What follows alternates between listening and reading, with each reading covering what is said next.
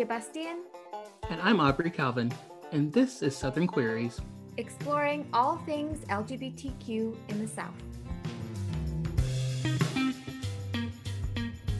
Well, we did indeed miss another intro for an episode, so here I am with my flimsy intro to this episode. I did want to note that Aubrey and I did take a very impromptu vacation and just didn't have any new uploads. We had a lot going on. We also noticed that our episodes dropped from Spotify, and we're trying to figure out what happened there. So, here we are with the last of our Queerly I Do series, and we are back with our regular programming. Enjoy the show!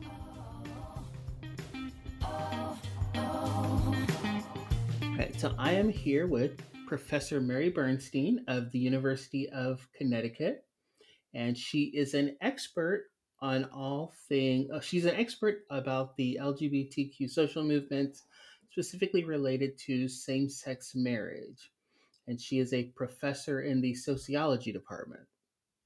So, how are you doing? Welcome to being here. Thank you so much for having me. It's a pleasure. Okay, so I guess the first question I want to ask is, because you've been studying this for a long time, your expertise goes back to the early 2000s, late 90s with this issue, right? Why were some activists against the push for same-sex marriage? So before 2015, when the Supreme Court did the case and made same-sex marriage legal across the country, why was there pushback against that strategy or against same-sex marriage from within the community? I think it's really important to to revisit that history.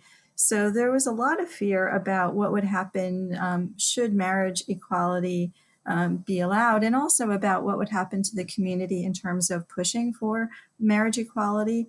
And so I think the critique comes from a number of places. So one place are the sort of what I call the gay liberationist and the queer critique. And both movements, both gay liberation, which really dates from the late 60s and early 70s, as well as the more contemporary queer movement from maybe the late 80s on, were really saw LGBTQ activism as about challenging dominant cultural norms about gender identity, about relationship forms. And so the idea was that instead of being kind of shackled to these dominant societal norms, that queer people broadly should try to create new kinds of relationships, new forms of more egalitarian relationships, different kinds of intimacy. So that was one strand of critique. Second strand of critique really came out of feminist critiques of marriage as an institution. And the idea there is that marriage has historically been a patriarchal institution that benefits men, that disadvantages women. And there's a whole array of reasons why that's the case in terms of a division of labor between spouses. And we can go back, I don't want to take us back too far historically, but women once had literally no legal personhood upon marriage, no right to own property, really no right to her own body. So there's a long patriarchal history of marriage. And so the feminist critique said, well, why would we want to enter into an institution that is so broken? And then I think there was a real kind of symbolic fear.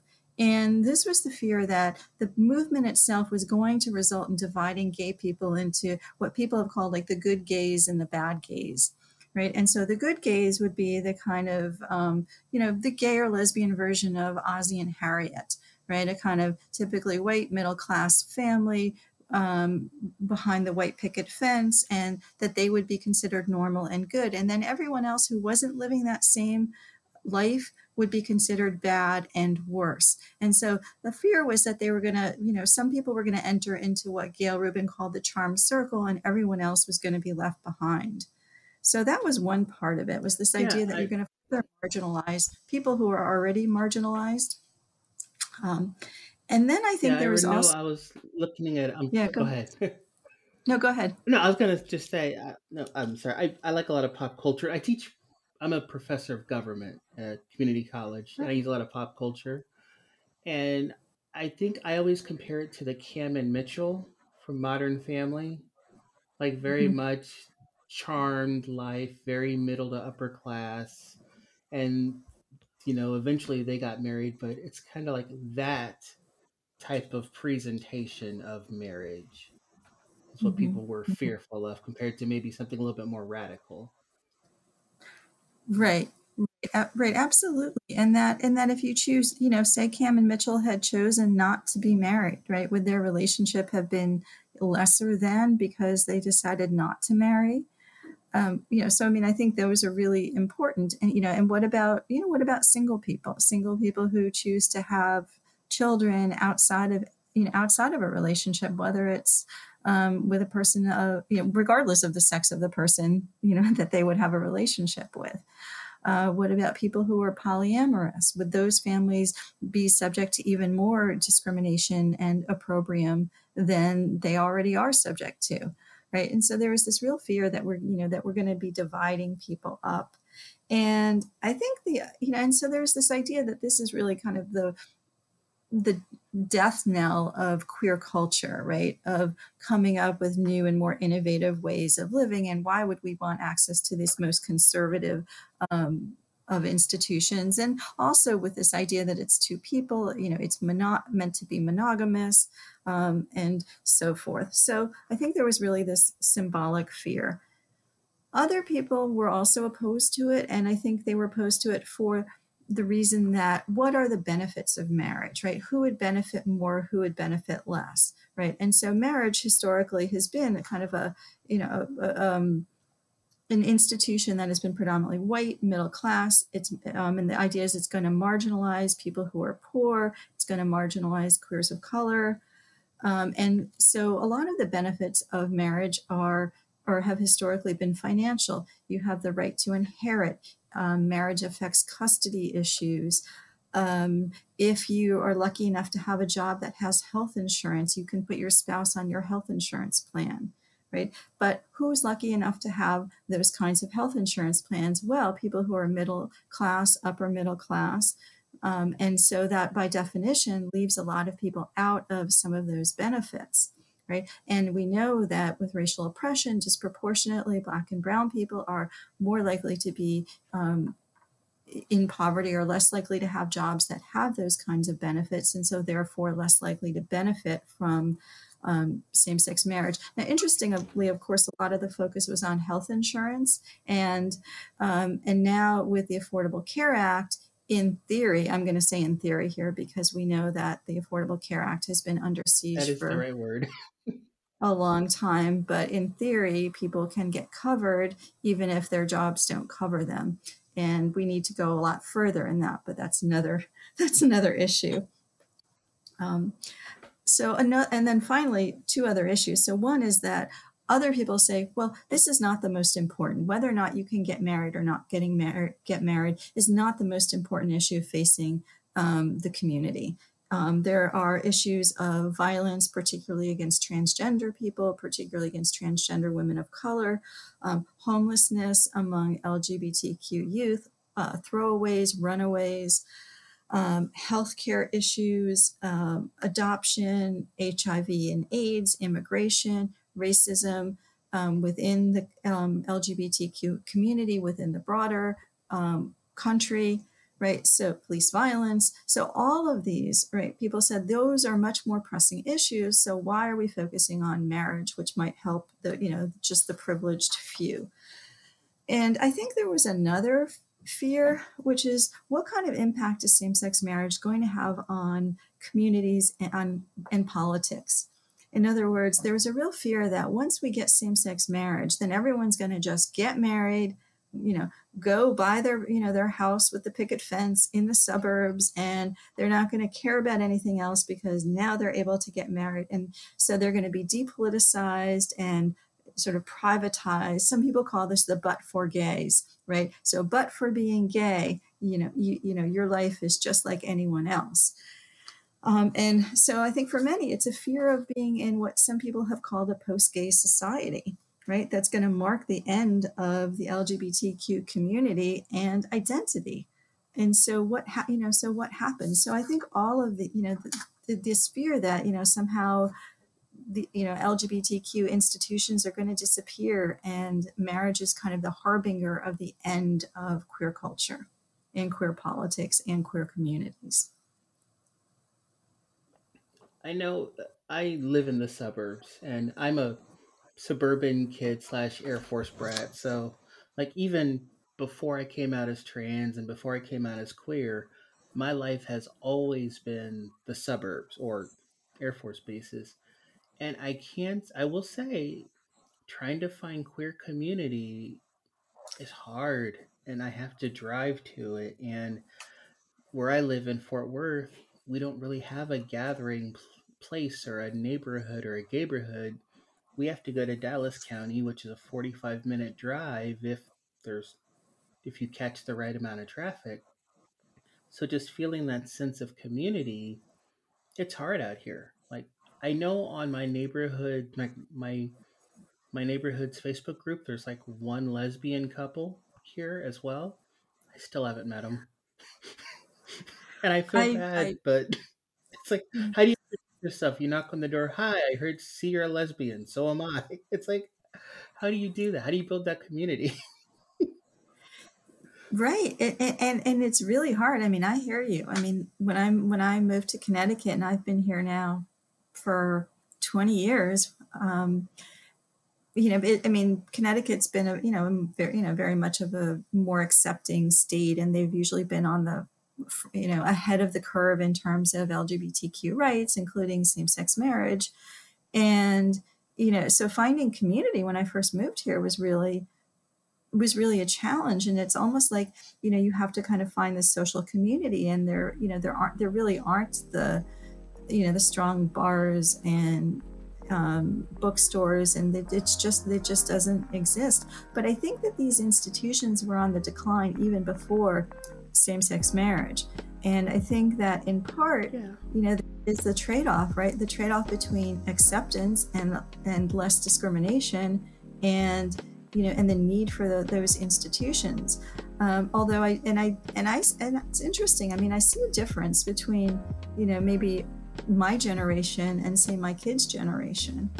My kids have they have friends who are gay and friends who are transgender, and they're out in varying degrees, but it's such a different world than it used to be, and that's got pros and it's got cons. I also think that the internet has really changed things. There's so many more online communities. When you want to meet somebody, if you're single and you want to date, where do you go? Well, you go online, right? You don't go, even if there were a bar, there's a certain point, if you're old enough, are you really going to meet somebody in a bar? Probably not. So you go online. So I think that's really changed. But I do think for many people who really had, because I lived in New York City all, through after college and through grad school, and I have to say, like, I miss the strong sense of community there, and I have my friends and but it's really different. And I think if you're politically active, that can also provide another sense of community. But it is sort of the trade-off, and I think people fear that being gay or lesbian is going to become like for Irish people who once a year they might go to the St. Paddy's parade with their sign, but the rest of the year it's kind of not a central part of who they are. No, I get that. I know my daughter, even because 11-year-old preteen snark. She said, "Oh, are you doing another gay thing? Enough with the gay stuff." It's so normalized to her. She's like, "Oh, another gay interview." I'm like, yes, this is me trying to find community, and I don't think she understands that because I'm such an introvert, she's such an introvert. It's not natural. We don't really look for people and want to be around a lot of people, but I'm still trying to find my community, which is why Indy and I started the podcast. Is that we met through the podcast Nancy, and we were trying to find community here in Fort Worth. And you do want it is harder when you're married, when you're in the suburbs, and both my wife and I, we met online, And India and her wife, they met online. uh, and I even met on an old website we met pre-transition on eHarmony back when I was male presenting. So we didn't do the bar thing, you know? And I Hmm. think if it had not been for the apps, I wouldn't be married. And I know Indy and her wife wouldn't have been married right now. So it's this strange idea where you can find your other person, but do you lose your community? You know? With all the internet and everything, like you can find that love, but where's that larger sense, if you will, of that queer culture? Yeah, and I think it's also tricky. I mean, it's interesting because my old neighborhood, there was an article in the Hartford Courant. Apparently, we learned that we lived on like the gayest block. And we had a very high concentration of, yeah, I don't know how they determined that, but sort of accidental. Oh, There was a couple of gay male couples and a single gay man and another lesbian couple and us. And, but it was interesting. It was still, it was different. But I also think in some ways, I don't know how much it has to do with also with age, just getting older and work is more time consuming. And if you have kids, that's more time consuming. I mean, my twins are 16. I know your daughter's a little younger, but she's 11. Yeah. 11. Yeah.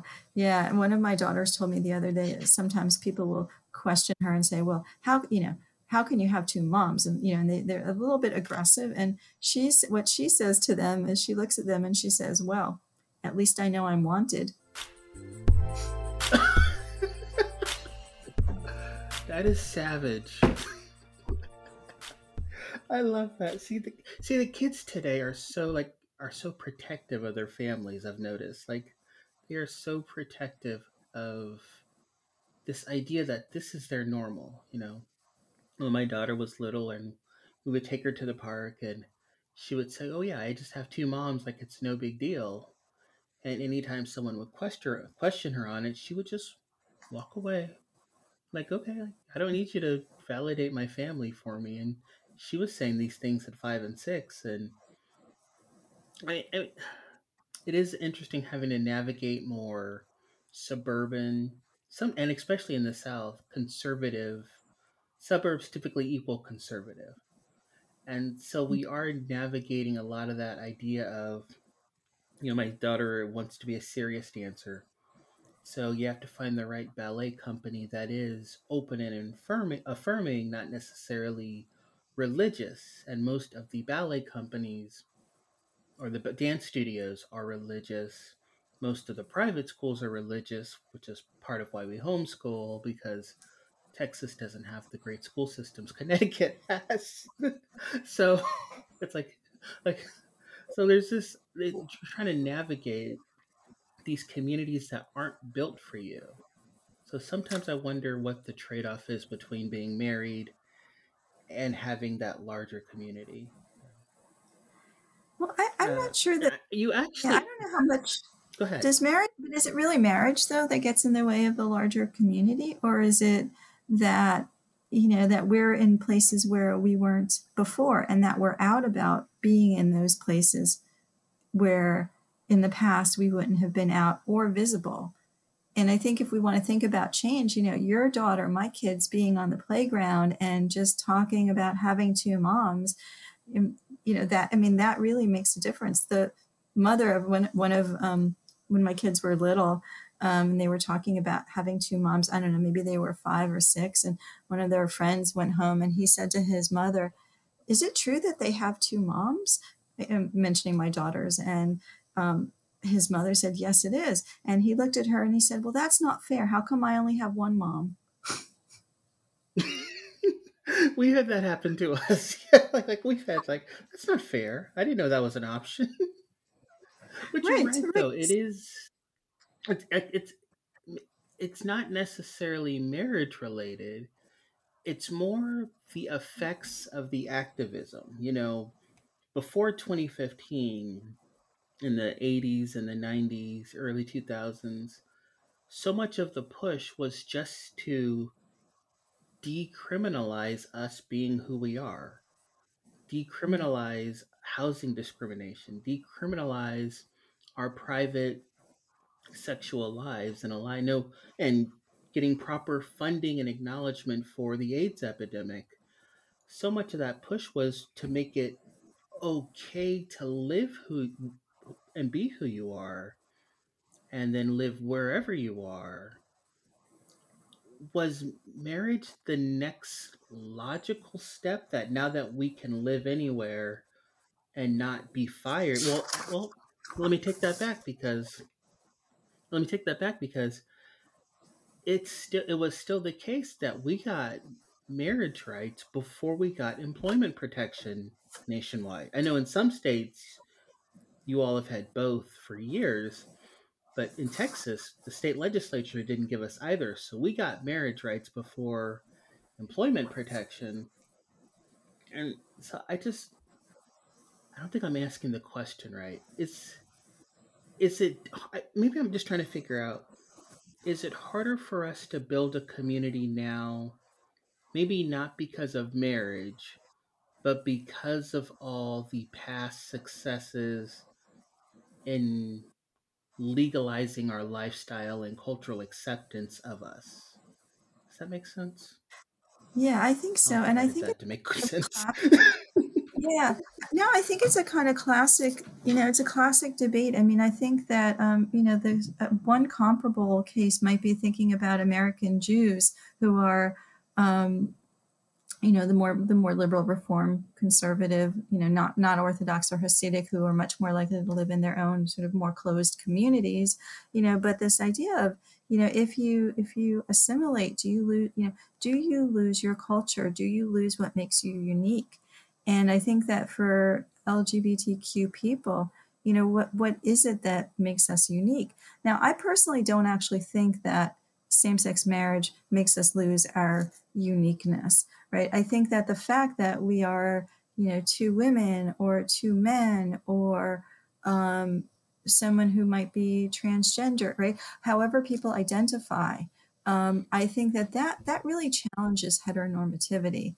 And I think to the extent that that becomes more visible, and not just more visible in, a sort of closed, like you say, Greenwich Village, right, community where, but the fact that people are everywhere, right? The fact that you're in the suburbs in Texas and I'm in the suburbs in Connecticut, and that other people are, perhaps they're out in more rural areas, right? I mean, I think that really heightens the visibility. I think that until we get rid of heteronormativity and gender inequality, there will still continue to be, something that's really fundamentally challenging to dominant social norms about being in a same-sex relationship. And I think or a same gender relationship. So I think that really, that still maintains a kind of challenging dominant norms.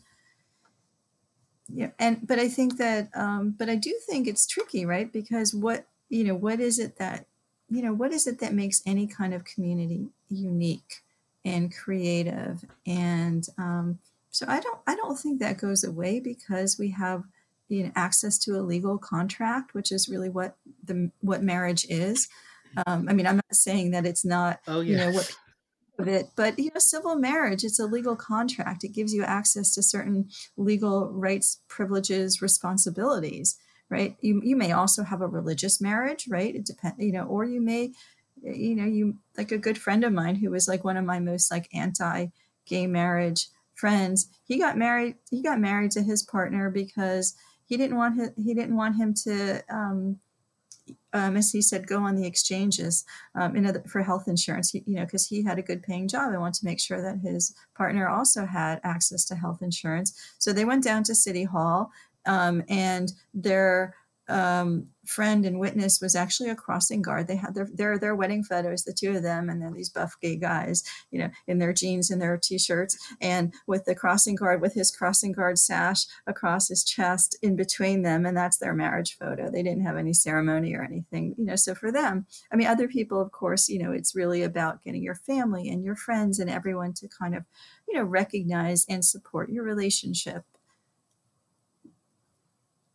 I you're right, because when we and I this is part of why I wanted to talk to you, is because your writing gets this idea that you get it, that it's not just marriage as an institution, it's marriage while also trying to combat a society that is based on heteronormativity, based on patriarchy, based on there's still that assumption for even of an opposite sex married couple that if a kid gets in trouble at school or gets sick, they're going to call the mom before they call the dad, even if the dad is number one on the call list for the emergency. It's still a society that assumes male breadwinners and assumes patriarchy. And it's still a society where a lot of our quote unquote rights are based on capitalism.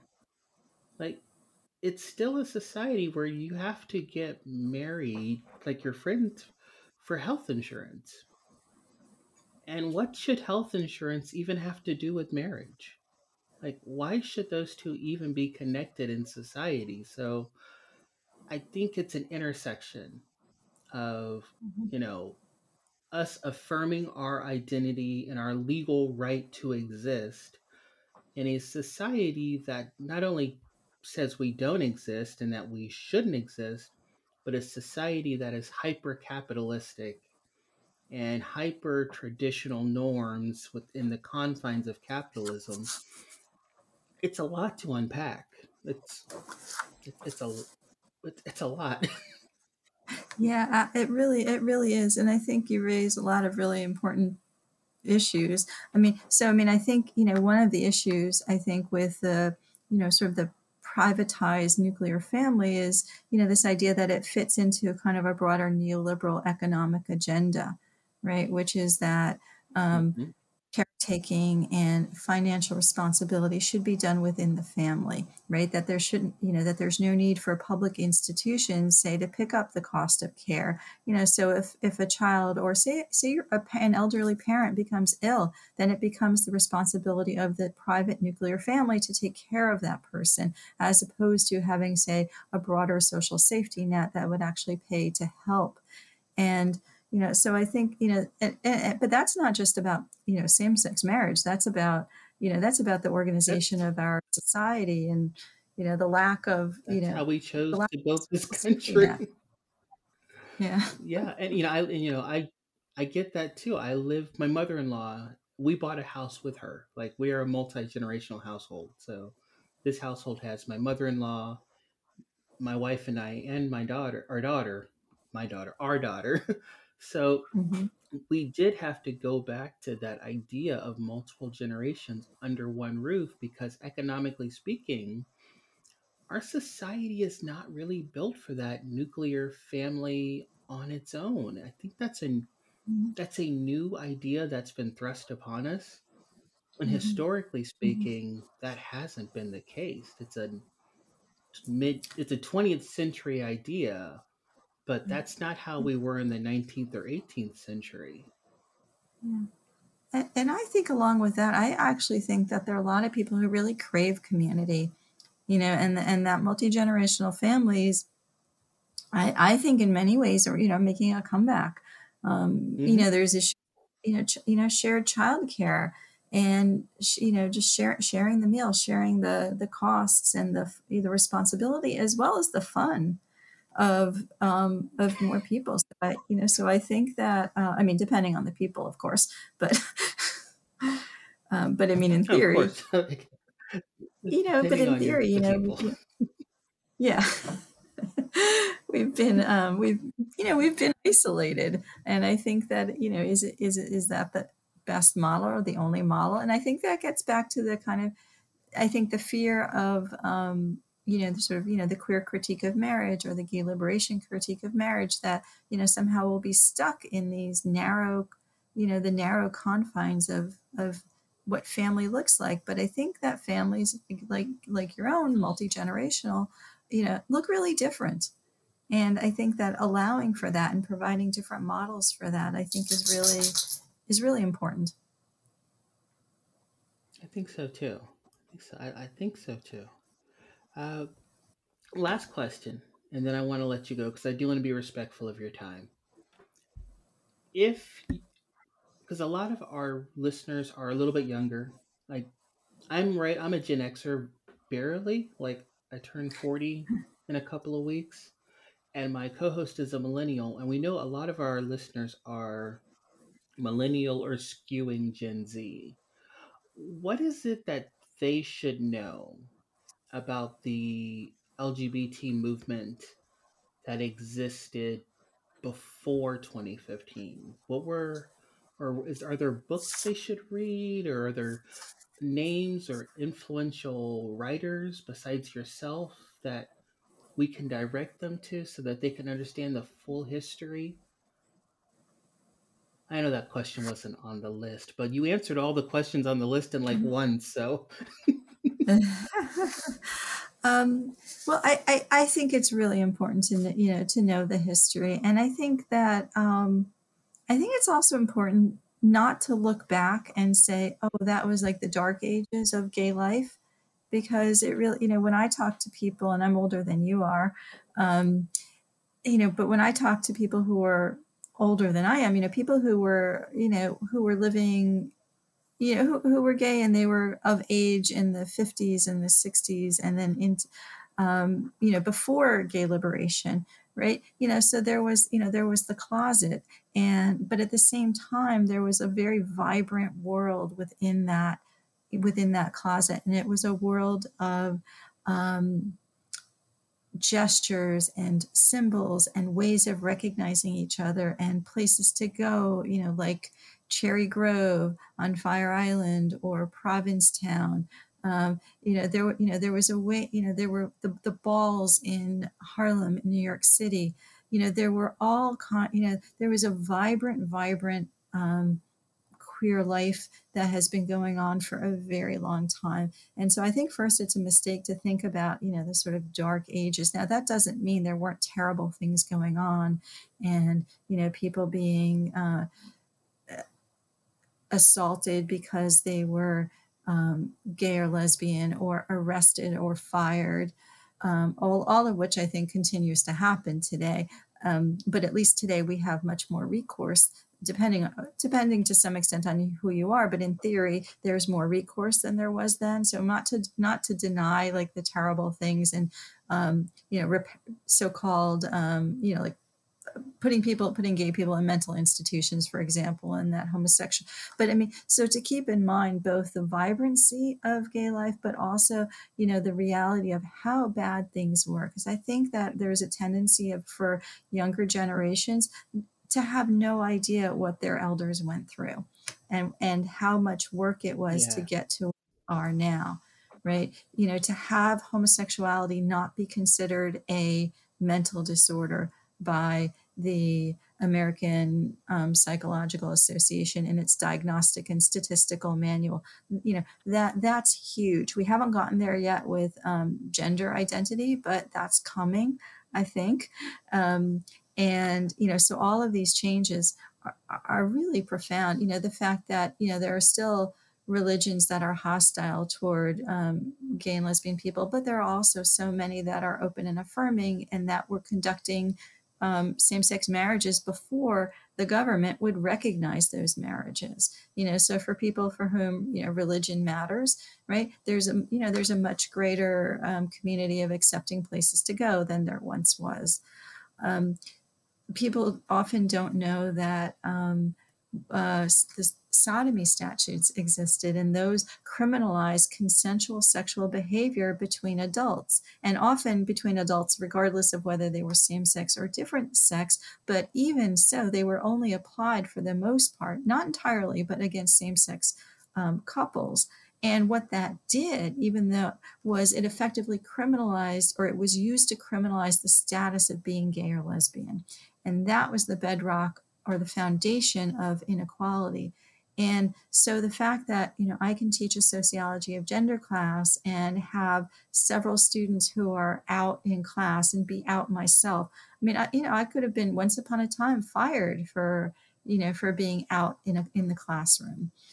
The fact that I always have students who are, who identify, who are just, feel perfectly comfortable to come out as lesbian or gay or non-binary or gender non-conforming, or, there's a whole other array that people take up, and that we can have courses where you can actually read about, gay and lesbian history. I mean, that people take that for granted, and it doesn't mean we're where we should be as a society at all.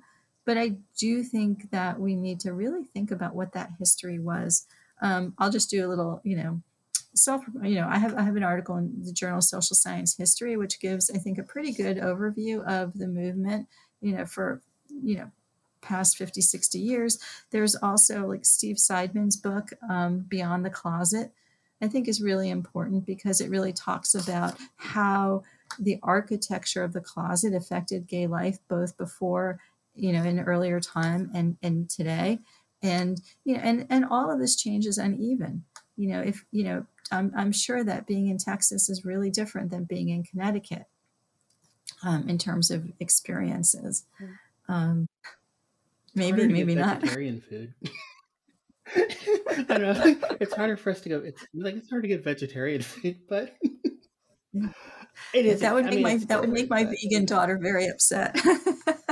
Yeah, it's like we have 2 vegan restaurants within a 2-mile period, and then that's it. It's like it's hard because we're semi-vegetarian.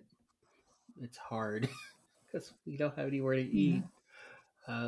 Right. I could just talk to you forever. I think that's the problem with sociologists, is that I could just talk. My best friend's a sociologist, and I could just talk to y'all forever. And you always make me regret going into political science and not sticking and not making my sociology minor like my major. So you always make me regret my teaching choices, because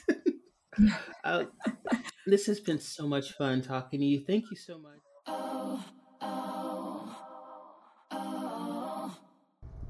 This was such a juicy episode, and we sure hope you enjoyed listening to Dr. Mary Bernstein.